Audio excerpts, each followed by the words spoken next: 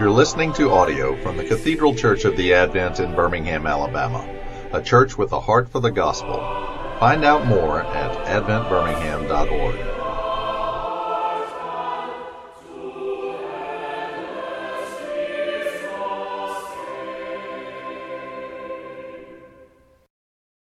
May the words of my mouth and the meditations of all of our hearts be always acceptable in thy sight, O Lord, our strength and our Redeemer. Amen. Please be seated. And good afternoon. And let me say again, as I did yesterday, what a privilege it is to be here and to share just a bit in the ministry and the fellowship of this cathedral. Two things always happen when I come here. The first is that I always realize anew how much I am in need of being fed by the absolute essentials of the gospel. And the second is simply that my hunger is always spoken to. I always leave here more excited about the good news of Jesus Christ. It is a real gift that all of you give to me and to the other preachers in this Lenten series. So thank you very much. Now, I would like to introduce you this noon to a man named Jim O'Neill. But before I do, here's a little passage from the Bible about which I want to say just a word. It is Mark, Gospel of Mark, chapter 1, verses 4 through 8, which goes as follows. John the Baptizer appeared in the wilderness, proclaiming a baptism of repentance for the forgiveness of sins. And people from the whole Judean countryside and all the people of Jerusalem were going out to him and were baptized by him in the river Jordan, confessing their sins. Now John was clothed with camel's hair, with a leather belt around his waist, and he ate locust and wild honey. He proclaimed, "The one who is more powerful than I is coming after me. I am not worthy to stoop down and untie the thong of his sandals. I have baptized you with water, but he will baptize you with the Holy Spirit." Well, now back for just a moment to this fellow, Jim O'Neill. Jim is 71 years old. Jim is also a pilot. And 8 years ago, on one sunny day, Jim was flying alone in his Cessna airplane. Jim's life was in pretty good shape. He loved to fly, and he was feeling strong. And then, when he was about 40 minutes into a 4-hour flight from Glasgow, Scotland, down to Colchester, England, something happened. In an instant, his vision failed. He could not see a thing. And at first, he thought that the sun had momentarily blinded him, but he soon realized that it was much worse. As it turned out, he had had a stroke. And although he felt no pain, everything was a complete blur. Now, as you're sitting in the pews, let me invite you for just a moment, as you're seated, to close your eyes. And as your eyes are closed, right now, imagine that you are alone. You're sitting at the controls of a small plane. You are flying 120 miles an hour. You are 15,000 feet in the air, and you are completely blind. And what does that feel like? Well, now if you'd open your eyes again, I want to welcome you to the season of Lent courtesy of Jim O'Neill. And let me tell you why.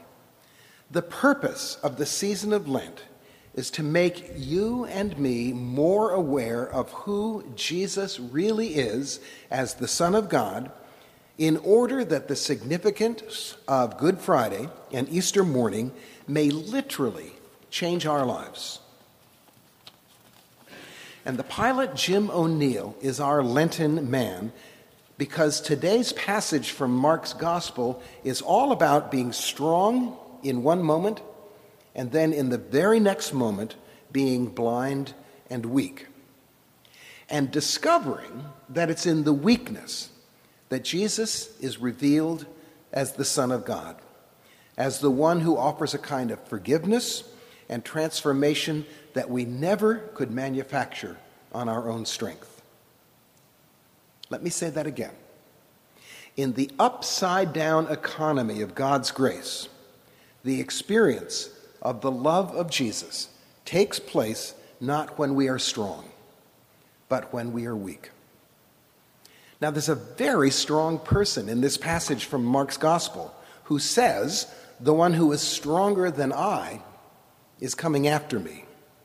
And as John the Baptist is preaching this upside-down message, the people pour out into the wilderness.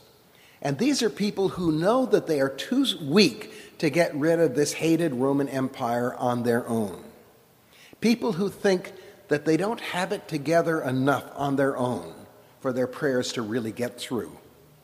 People who are thinking that underneath it all, their lack of grit and stick-to-itiveness may be the last word about their worth. These are the ones who are streaming out to listen to John. These thousands who know their weaknesses and who are yearning for some strength. And then out of this crowd steps Jesus.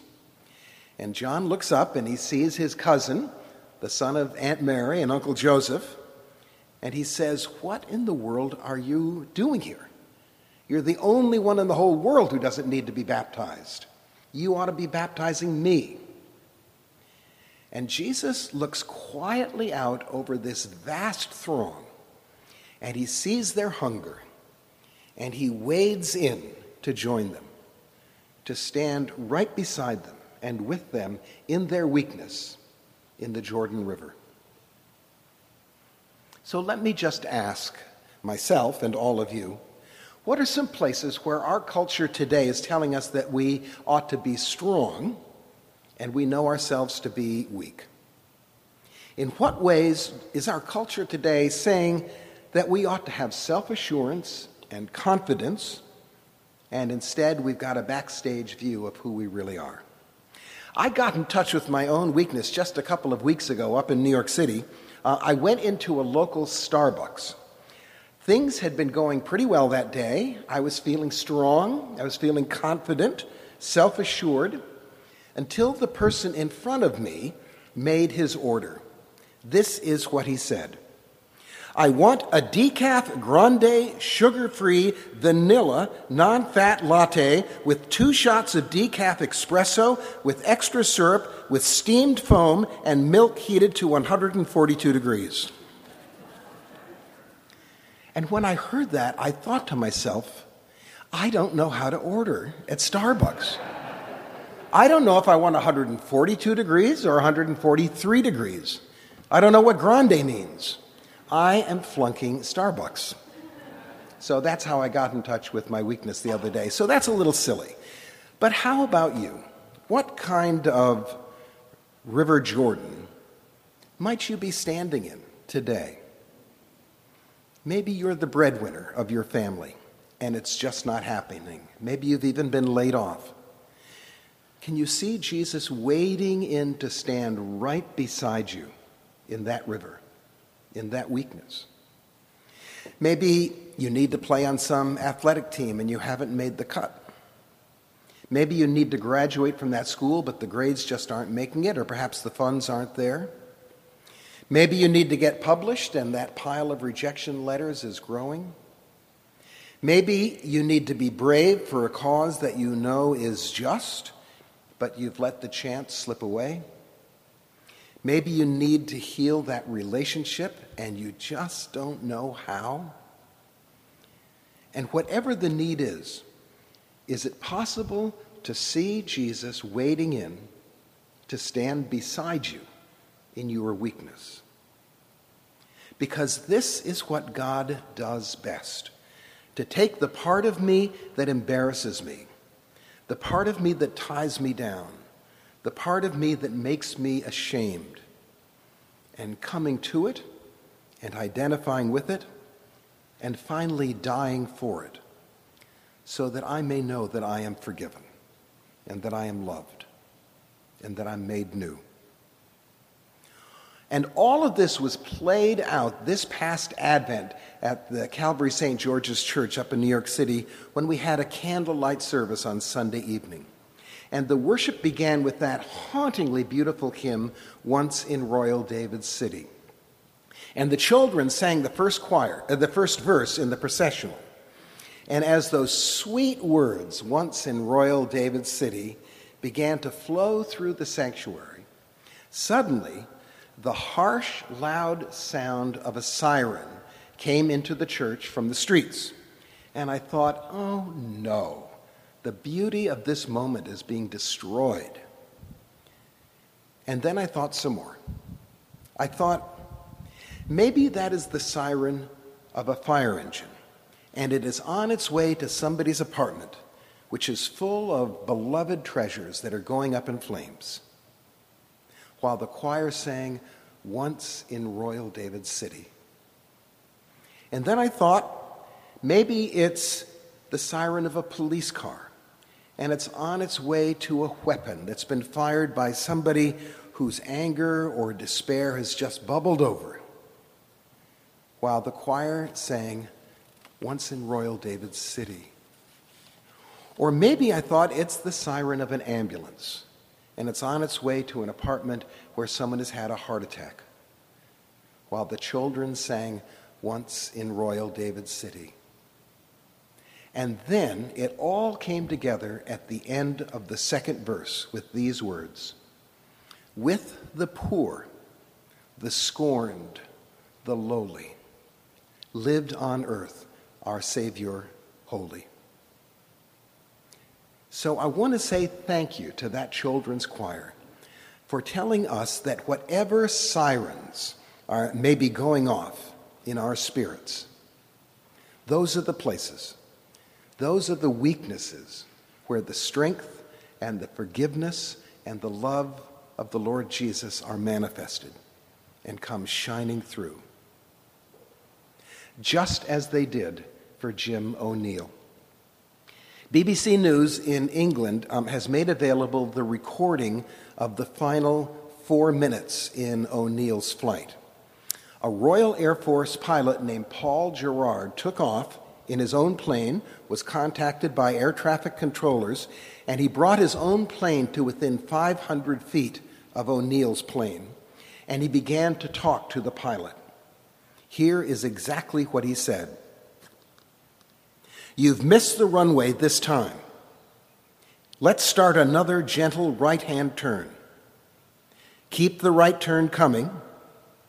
Roll out left. No need to worry. Roll out left. Left again. Keep coming down. Turn left. Turn left. Hey, no problem. Can you see the runway now? So you cannot see the runway? Keep coming down. And then finally, you are safe to land. And O'Neill touched down in a near-perfect landing.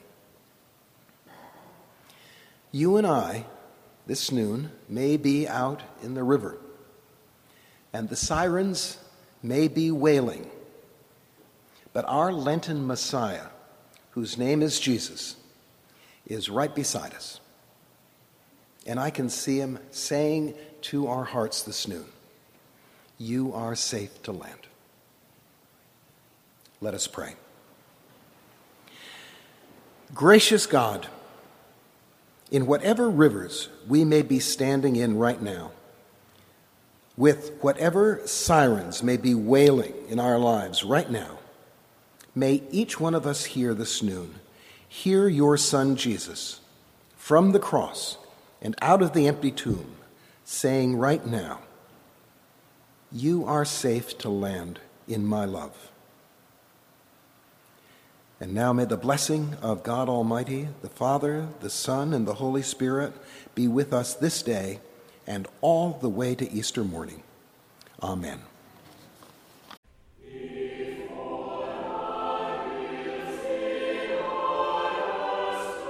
You've been listening to audio from the Cathedral Church of the Advent. If you live in Birmingham or find yourself visiting, we hope you'll join us at one of our Sunday services. Find out more at adventbirmingham.org.